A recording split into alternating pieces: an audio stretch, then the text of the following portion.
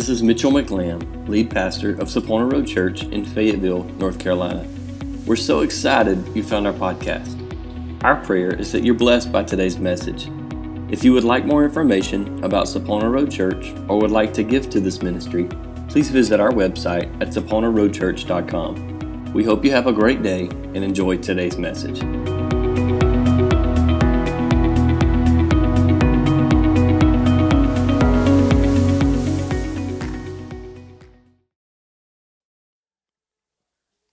I've tried to seek the Lord to the best of my ability over the last couple weeks on our direction and where He would have us to go and how He would have us to seek Him. And many of the thoughts and many of the things I believe that He put on my heart or in some roundabout way preached during our revival, which was awesome. It was just confirmation to me that the Lord was speaking directly to us. And so, Lord has led me to this thought, to this idea that we're going to venture through over the next little while of a new heart. And we're going to walk through the book of Ezekiel. And we're going to look at the works of the prophet. We're going to look through the visions and the life that he lived out. And there's several different avenues that we're going to take, and we're going to walk through this. But all of this gears around Ezekiel 36:26. It says, I've given you a new heart, removed your heart of stone and given you a heart of flesh. And I believe that during our time together, that the Lord has really transformed us, and He really took us through a true revival over this last week. And I believe that that meant for some of us literally taking a heart of stone and replacing with a heart of flesh. And so we're going to walk through this series of conversations over the next little while, a new heart. And so I want to start today from the very beginning. And I want to read you a long passage. I don't know whether I'll read this all together or whether we'll talk through it. I just know we're going to get through it. Amen? And I need you to be creative with me, because this passage of Scripture is very interesting. And if you don't let your mind and your imagination kind of wander just a little bit, and you don't let it kind of try and draw a picture for you, you're going to miss the heart of the conversation today.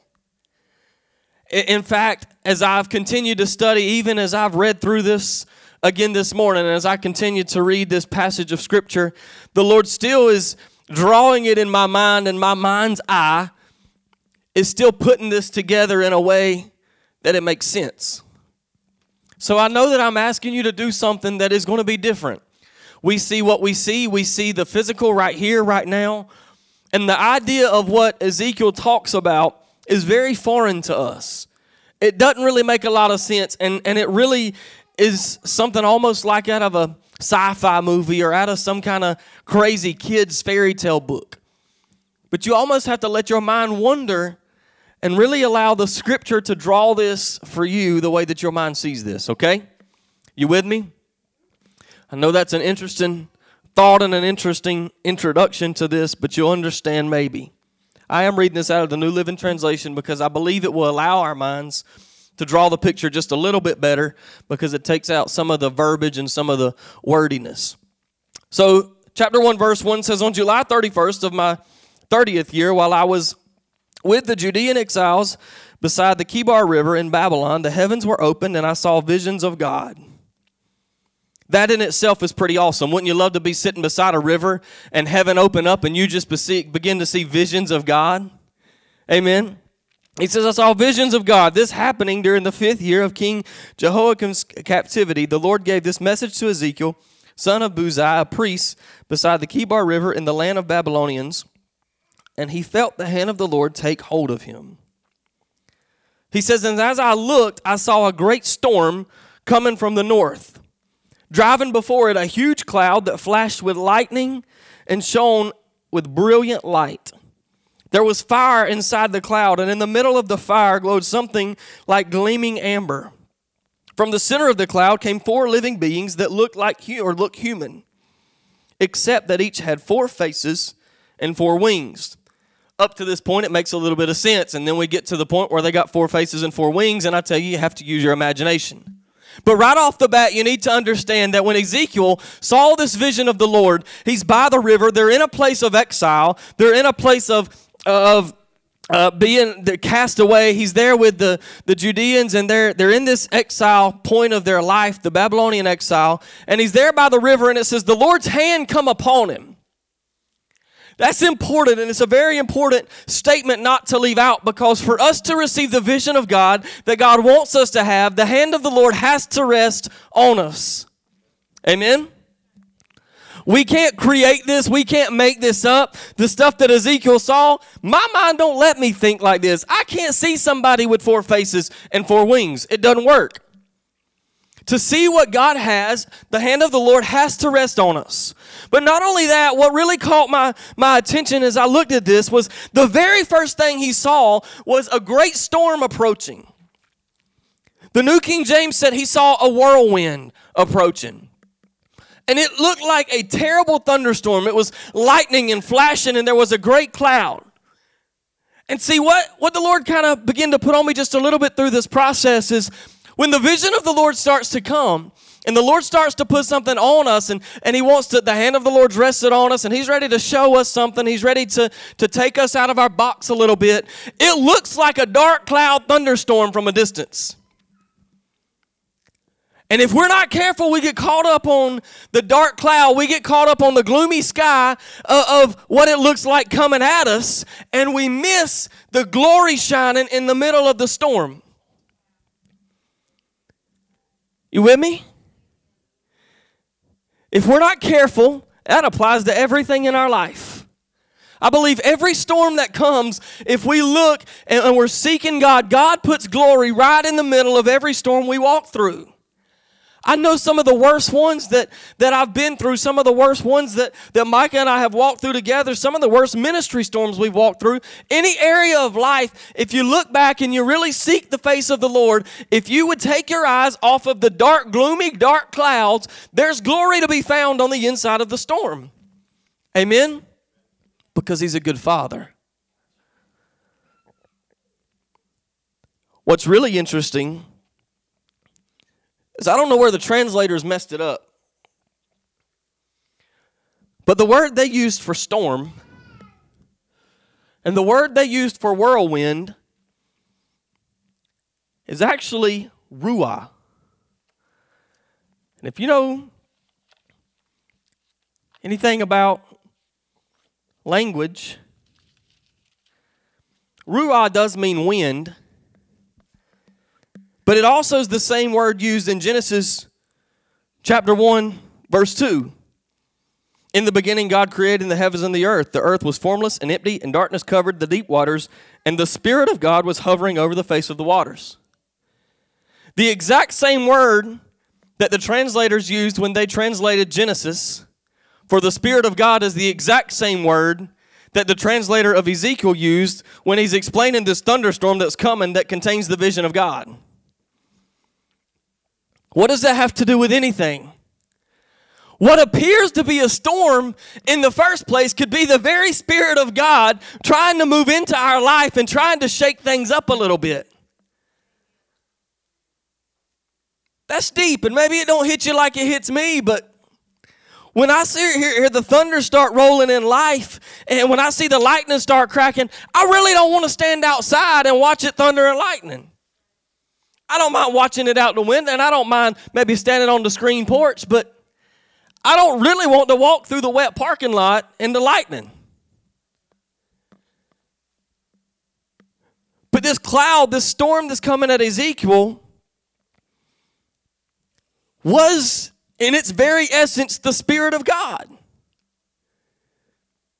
We learned this past week that as the Israelites traveled, they put the ark in front of them everywhere they went. They protected the presence of God. They followed the presence of God. They followed the Spirit of God. It led them. It protected them.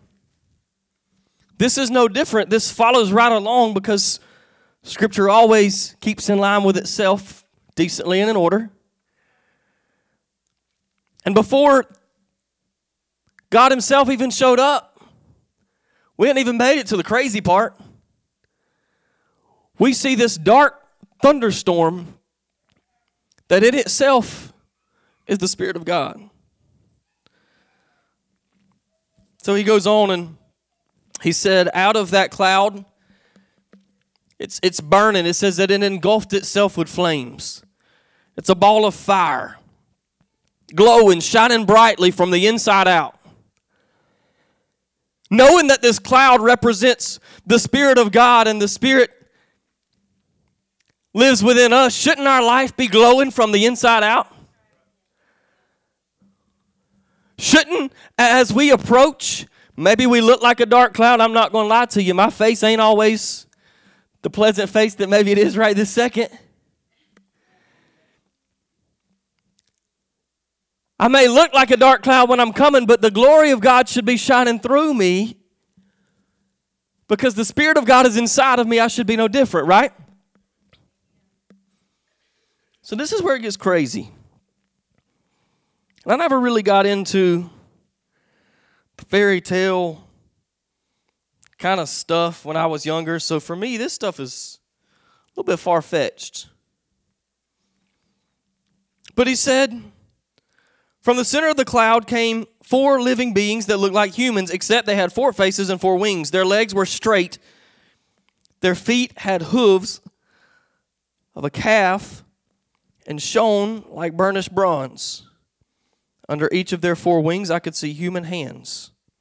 So each of the 4 beings had 4 faces, 4 wings. The wings of each living being touched the wings of the being beside it. Each one moved straight forward in any direction without turning around. You need to kind of picture this in some way, shape, or form. I'll try to explain it the best way that my mind's eye sees it, and then you allow your mind to be creative. There's 4 beings that are standing up as of man. He said he saw that their legs are straight. That means they're standing tall. They're in a posture of movement. They're in a posture ready to go one direction or another. These beings had 4 faces. On the front was one of man, one of lion, one of oxen, and one of an eagle. That means if I stand perfectly still and I'm one of these creatures, no matter which direction, north, south, east, or west, I have a face of some way, shape, or form that's ready to take on anything that I come in contact with. It said that they had 4 wings. 2 of the wings were stretched out. 2 of the wings covered the body. I told you got to go with me. But if you can picture in 4 different corners, 4 different beings, what's really cool is if you go to the book of Revelation, John saw the exact same thing. They're cherubim. So it's not some crazy thing that Ezekiel's come up with years and years and years and years and years later. John saw the exact same thing. Revelation chapter 4. There's 4 creatures standing in 4 different corners. And it says that their wings are stretched out and their wings touch. Through this craziness, through this challenge for me, I started looking for characteristics of the Spirit of God that were in this situation that Ezekiel saw. Well, you look at the 4 faces. The face of man represents intelligence. We're God's masterpiece. The face of the lion represents courage. It's the king of the jungle. He's the king of the inhabitants here on this earth. He's the king of the food chain. And then you've got an ox who represents the most strongest domesticated animal that's here on earth.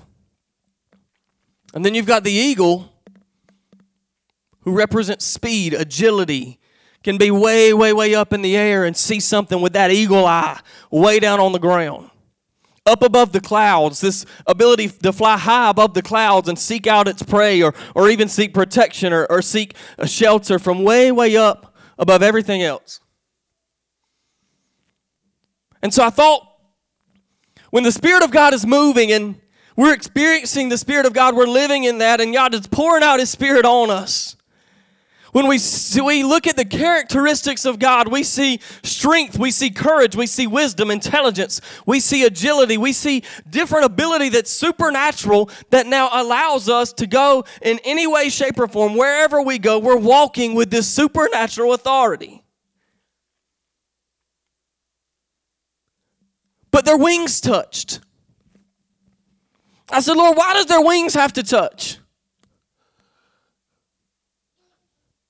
Why do their wings need to touch? They're in four corners. I see it as in the old days when the Ark of the Covenant was being carried and the men would carry the Ark of the Covenant. They were placed, and this picture actually was drawn on the Ark. If you go back and read in the book of Exodus, they had put this on the side of the Ark of the Covenant. Why did their wings touch? And I truly believe that the Lord dropped it in my spirit. Their wings touch because there is strength, there's protection, and there's power in unity. These four different beings were no longer four beings when they touched. There's something special about a simple point of contact. Scripture tells us to pray with the laying on of hands. We know that if you're married, you got a husband or a wife, you know that your spouse wants you to touch them in some way, shape, or form. That's just there's a connection that's made. It's a psychological connection. We get together, we bind together. We prayed this morning, the worship team, we prayed. We joined hands when we prayed, just as a sign of unity.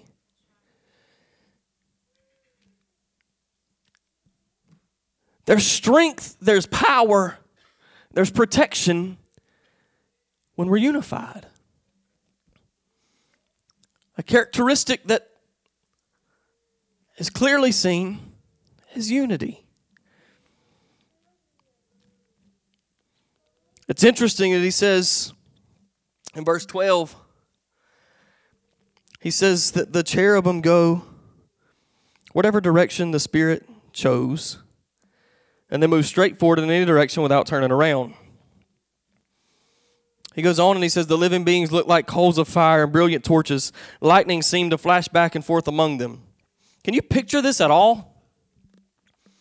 It's not easy for me, but if you really will allow yourself to try to picture this, and you see these four different beings standing together, their wings touching, standing straight and tall in unity, power, authority is rolling within them, and lightning is flashing back around them. It's this crazy scene. I couldn't imagine what it would be like to witness this. He goes on, and in verse 15 he says, and I looked at these beings, I saw four wheels touching the ground beside them, one wheel belonging to each. The wheels sparkled as if made with beryl. All four wheels looked alike and were made the same. Each wheel had a second wheel turning crosswise within it. Well, if these beings can go forward, backwards, side to side without ever turning, then their wheels need to be able to do the same, right? So their wheels are crossed. It's a wheel and it's a cross wheel. If they're going this way, this wheel is pushing them this way. They go this way, this wheel pushes them this way.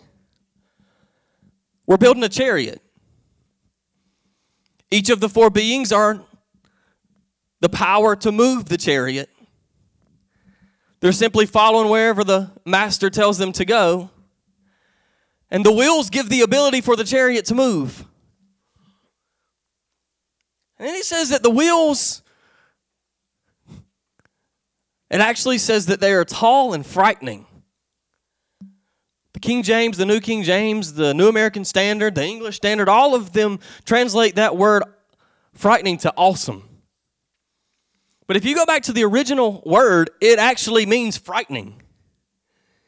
That they were so large to Ezekiel when he looked at them, he said that they were tall and almost frightening at their height, at their size.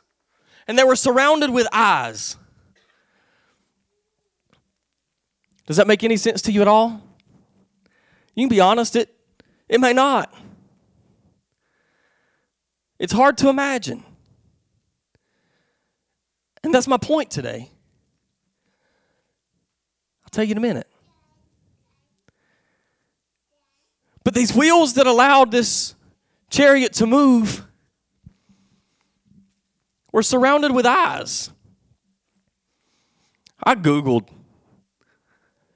the chariot and the cherubim just to see what I could find and see how people had attempted to depict this. And one was very interesting, that it was a tall, bronze, real thin looking, in the picture, real thin looking wheel, and eyeballs lined up all around it, surrounding it. It looked pretty weird. But what I took from this is that the wheels that gave the ability for this chariot to move had to have vision.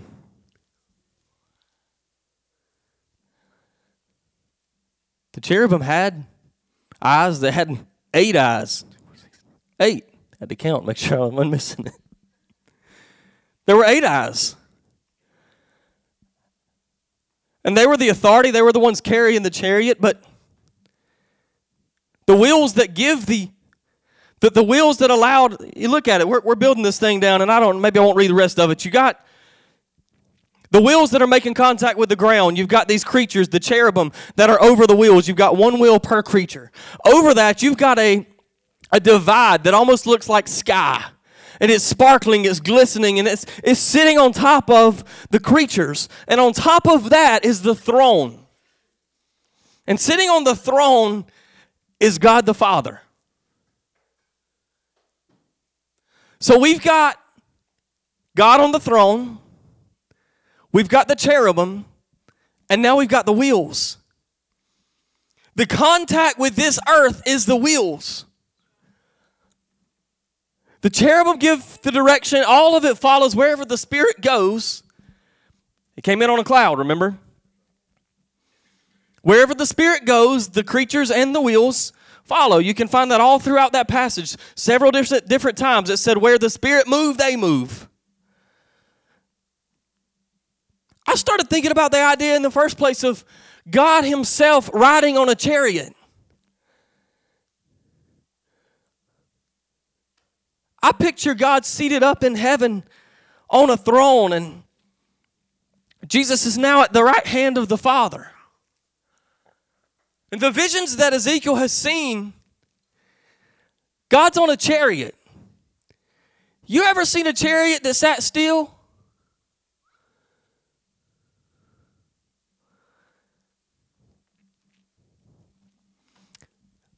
God is omnipresent, everywhere, all the time. His presence was here from the beginning. His presence will be here when me and you are dead and gone. But Ezekiel saw something so special. He said that when he saw it, he fell flat down on the ground.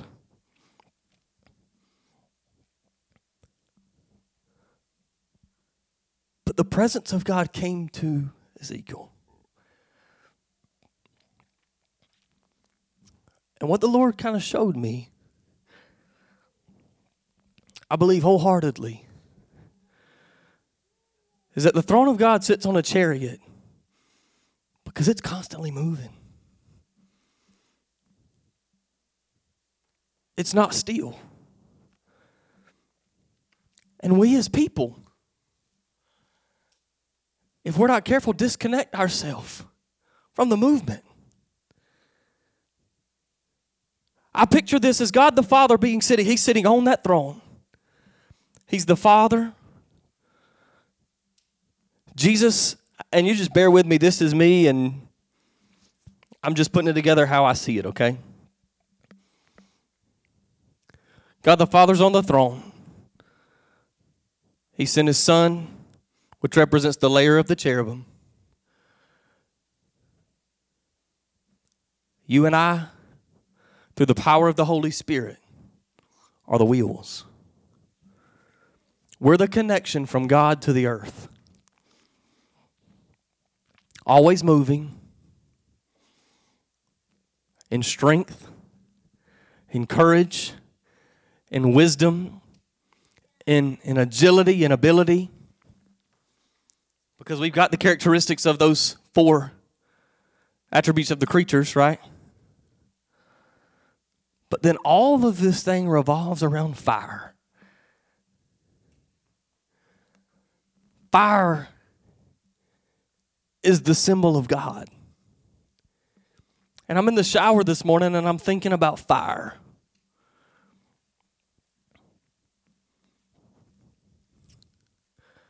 We've experienced the fire of Pentecost this week, amen?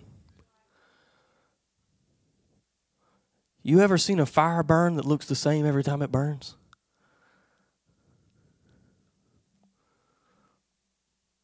It's always changing, ever changing. I didn't even mean for this message to really go just like this. Ever changing.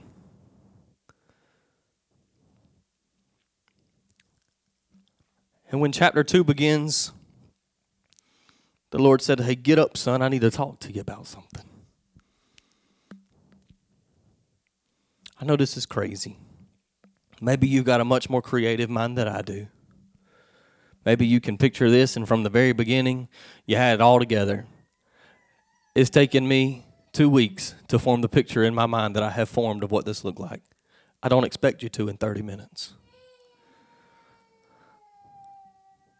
But here's what the Lord kind of put on my heart. You and I have been repositioned, and we've had a heart transplant. We got a new heart. This body, this family, look around you. Really. We've had a heart transplant. The body went nowhere. The body's still intact. Jesus is still the head. The arms are still in place. The fingers are still in place. The legs, the toes, the liver, the spleen, that nasty little gallbladder. This body's still intact. But there's no denying that we've had a heart transplant. Amen. And so all of this crazy conversation went to say this.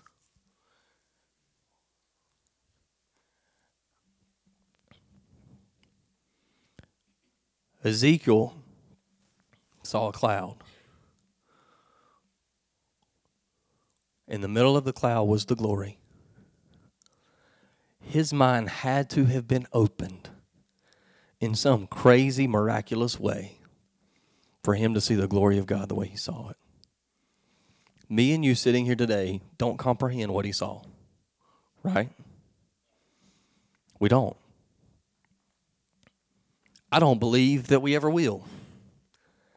I believe we might can formulate it, we might can put it in our mind, and if you're very artistic and you're very creative and you're very out there-ish with some of your creativity, maybe you can put it together to get it somewhat there. But I don't believe we'll ever be able to depict it. And so the challenge in this crazy passage of Scripture that really, I'll be honest, when I looked at it, I thought, how in the world can I preach this?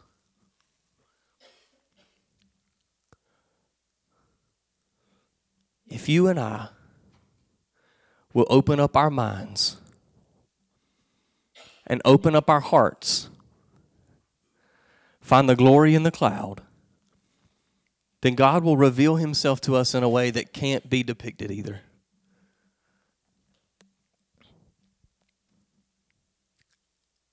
Not just, we can look beyond this church.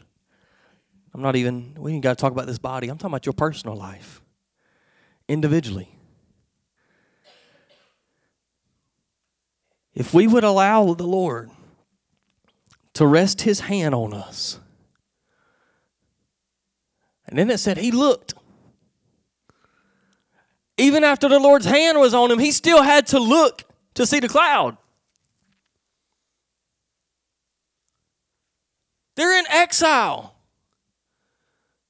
They're in a place that really isn't any fun. Of the prophets, Ezekiel probably, in my opinion, had one of the hardest jobs of any of them. He could have put his head down. He could have tucked his tail between his legs and wallered himself back to his little hole there by the Kibar River and curled up by a rock. It said, but when I looked, I saw a cloud. What are we looking for? I believe that the Lord's hand has rested on us. I believe we've experienced revival, and the Lord has done something very special in us since the beginning of this year, from our season of fasting and praying into this revival. God's timing was amazing.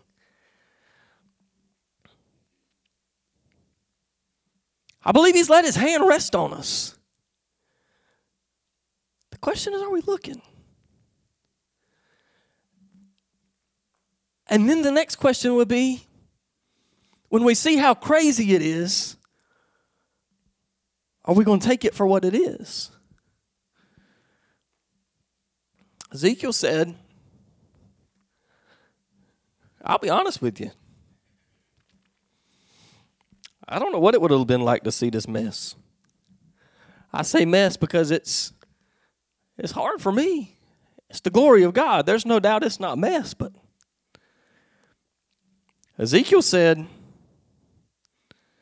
in verse 28, he said, all around him was a glowing halo, like a rainbow shining in the clouds on a rainy day. I love the fact that the culture that we live in did not create the rainbow. It doesn't make me mad to walk in Target and see the rainbow plastered all over the place. Because even though they think they're pushing forward an agenda, to me they're pushing forward the promises of God. Amen.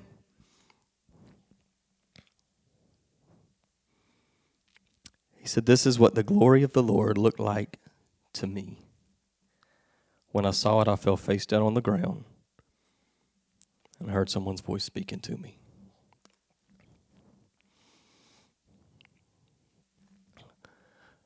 Do we recognize the glory when we see it?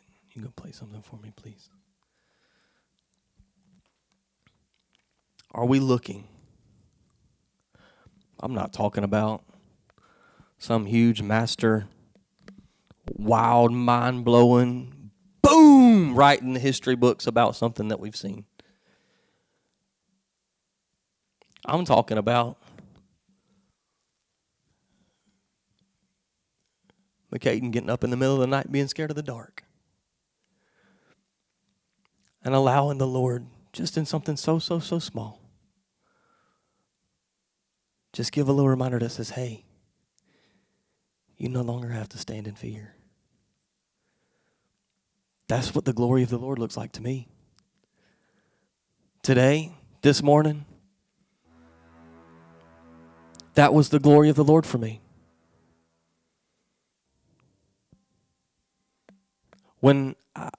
If you had kids and you've seen them born,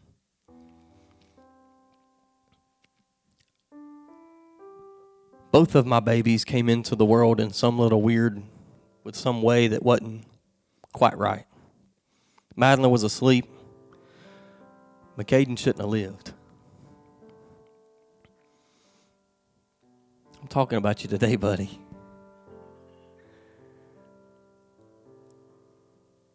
Madeline was drugged up on the pain medicine that they had given Micah. And when she was first born, her heart rate was so low they couldn't make her cry. She got her heart rate back, by the way.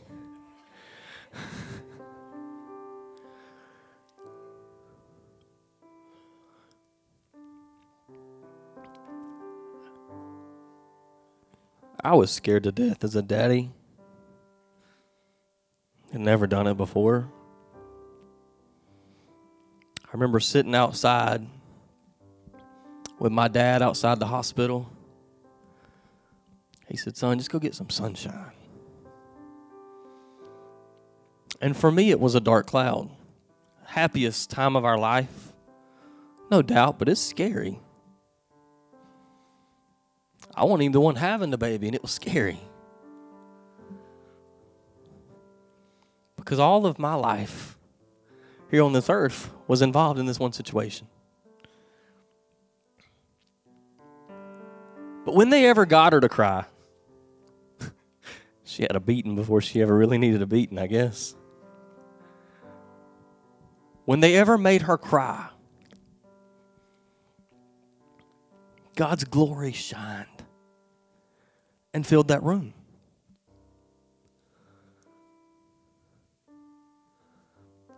When McCaden was born,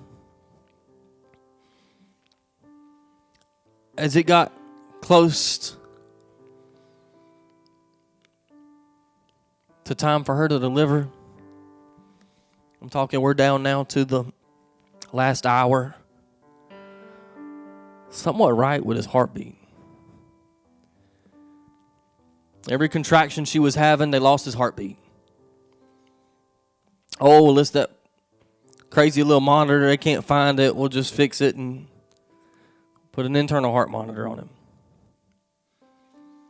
When she'd have a contraction, he'd lose his heartbeat. And it got to the point I'm standing beside the bed and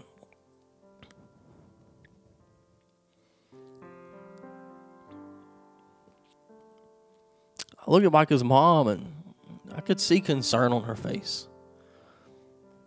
It wasn't the same as with Madeline. And the nurses start whispering and they start talking and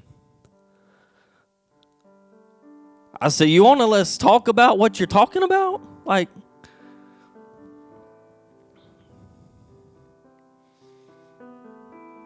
and so when McCaden is born, he's blue. And the doctor unwraps, and he unwraps, and he unwraps. And the nurse said, "Was that a double?" He said, "No, that was a triple." And I could see his face was not, same doctor delivered both these babies. He was not at all the same person when he delivered McCaden as he was when he delivered Madeline.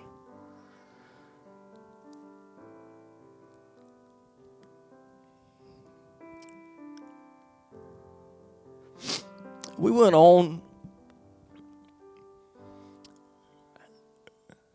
And he cried. He woke up. He went on. And the head nurse come in later. I said, "I'm just curious. You asked the doctor how many times he was wrapped up in that umbilical cord." I said, "You said 3. Correct?" She said, "I did." I said, "And the face that you made when he said 3 was a face that looked like 3 was not supposed to happen." She said, "No." I said, "So why is my baby alive?" I said, "What are the chances that he was supposed to live by the textbook after being wrapped in that umbilical cord 3 times?" She said, "Very, very, very few. 2, it's okay. Very few babies live when the umbilical cord is around their neck 3 times."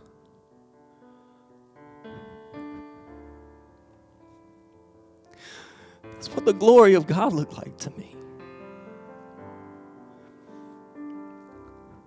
I'm not Ezekiel. You're not Ezekiel.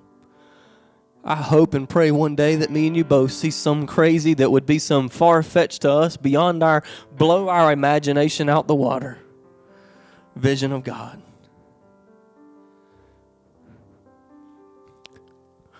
But if we'll wake up and look every day with the new heart that we've been given, God will allow you to see His glory.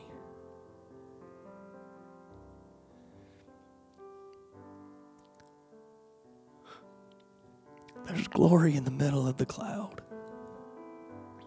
Would you stand with me?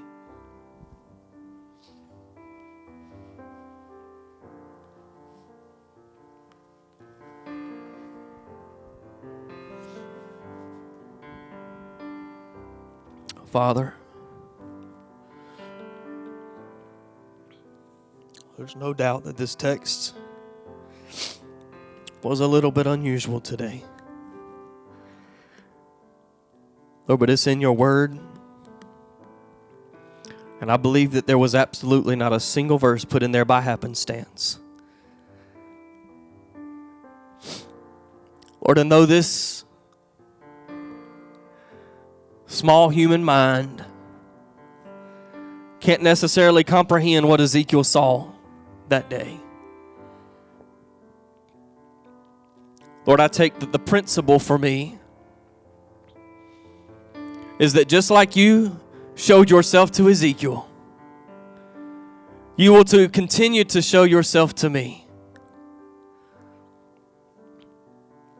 And God, if I open myself up to you, if I allow your hand to rest upon me and I will actively look, I'll be able to fill in the blanks of my own story of what your glory looked like to me. Touch our hearts, God.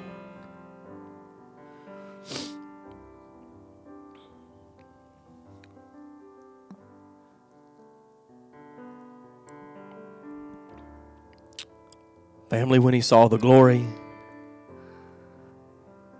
he fell down to his face in worship.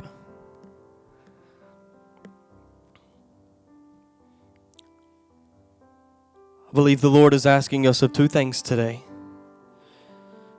I believe he's asking us, first of all, to be actively looking in every situation, every circumstance, every place we go, everything that we get put in the middle of, everything it is, he's asking us to look. To seek the glory of God in every situation. Every cloud that rolls in, every thunderstorm, what appears to be a stinking hurricane, that he would ask us to find his glory right in the middle of it. And then I believe he's challenging us that as we find his glory, that as we see what the glory of God looks like to each one of us individually, that we would understand the importance of that we would understand the heart of God, we would understand that it's so very special, that we would have received that vision of who God is, and we would fall on our face and worship to him. That we find those opportunities, we find those moments.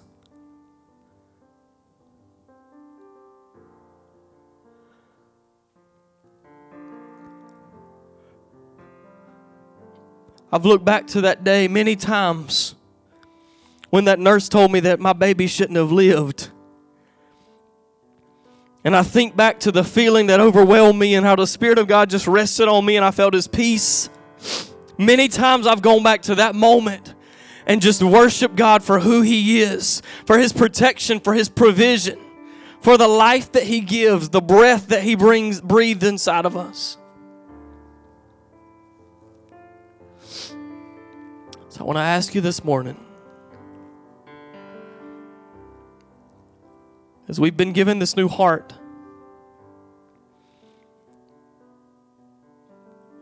the Lord's given us new opportunities. He's given us new life, if you will. I want to ask if you're willing to commit with me to actively seek the glory of God for yourself, for this church, and for the whole kingdom of God.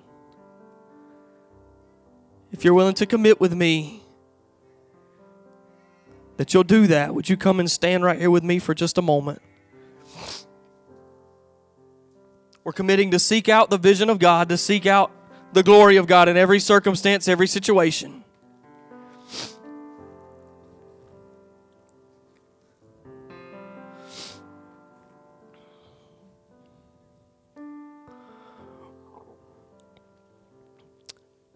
Many times we miss the miracle. We miss what God wants to show us. We miss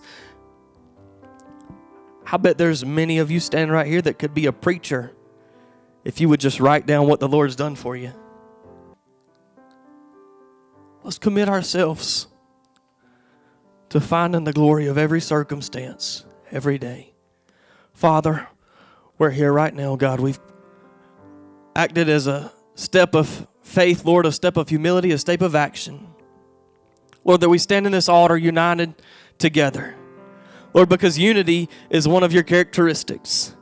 God, we're here bonded together, Father, here in this time of prayer together, Lord, binding, agreeing, committing that we're going to seek your face. We're going to seek your glory. We're going to seek you in every circumstance, every situation. Lord, that we're going to do our best to find you and to find your word for us in every moment of every day. God, the things that appear to be storms, the things that appear to be dark, gray, black clouds, Father, we're determined that we're going to find your glory, your bright, shining spirit right in the middle of that cloud. God, we're going to keep note of those times. We're going to remember what it is that you've done for us, what it is that you've shown us, exactly what it is you want us to see. God, and we're going to worship you, that you allow us to see your glory. Father, we commit that to you today. As the first part of this heart transplant, we agree now that our heart has changed, that our mind will change. And we will look for you in every place, every season, every person that we encounter. We'll look for you, Lord. And we'll praise you and worship you as you begin to show us your awesomeness. Thank you, Lord. Hallelujah.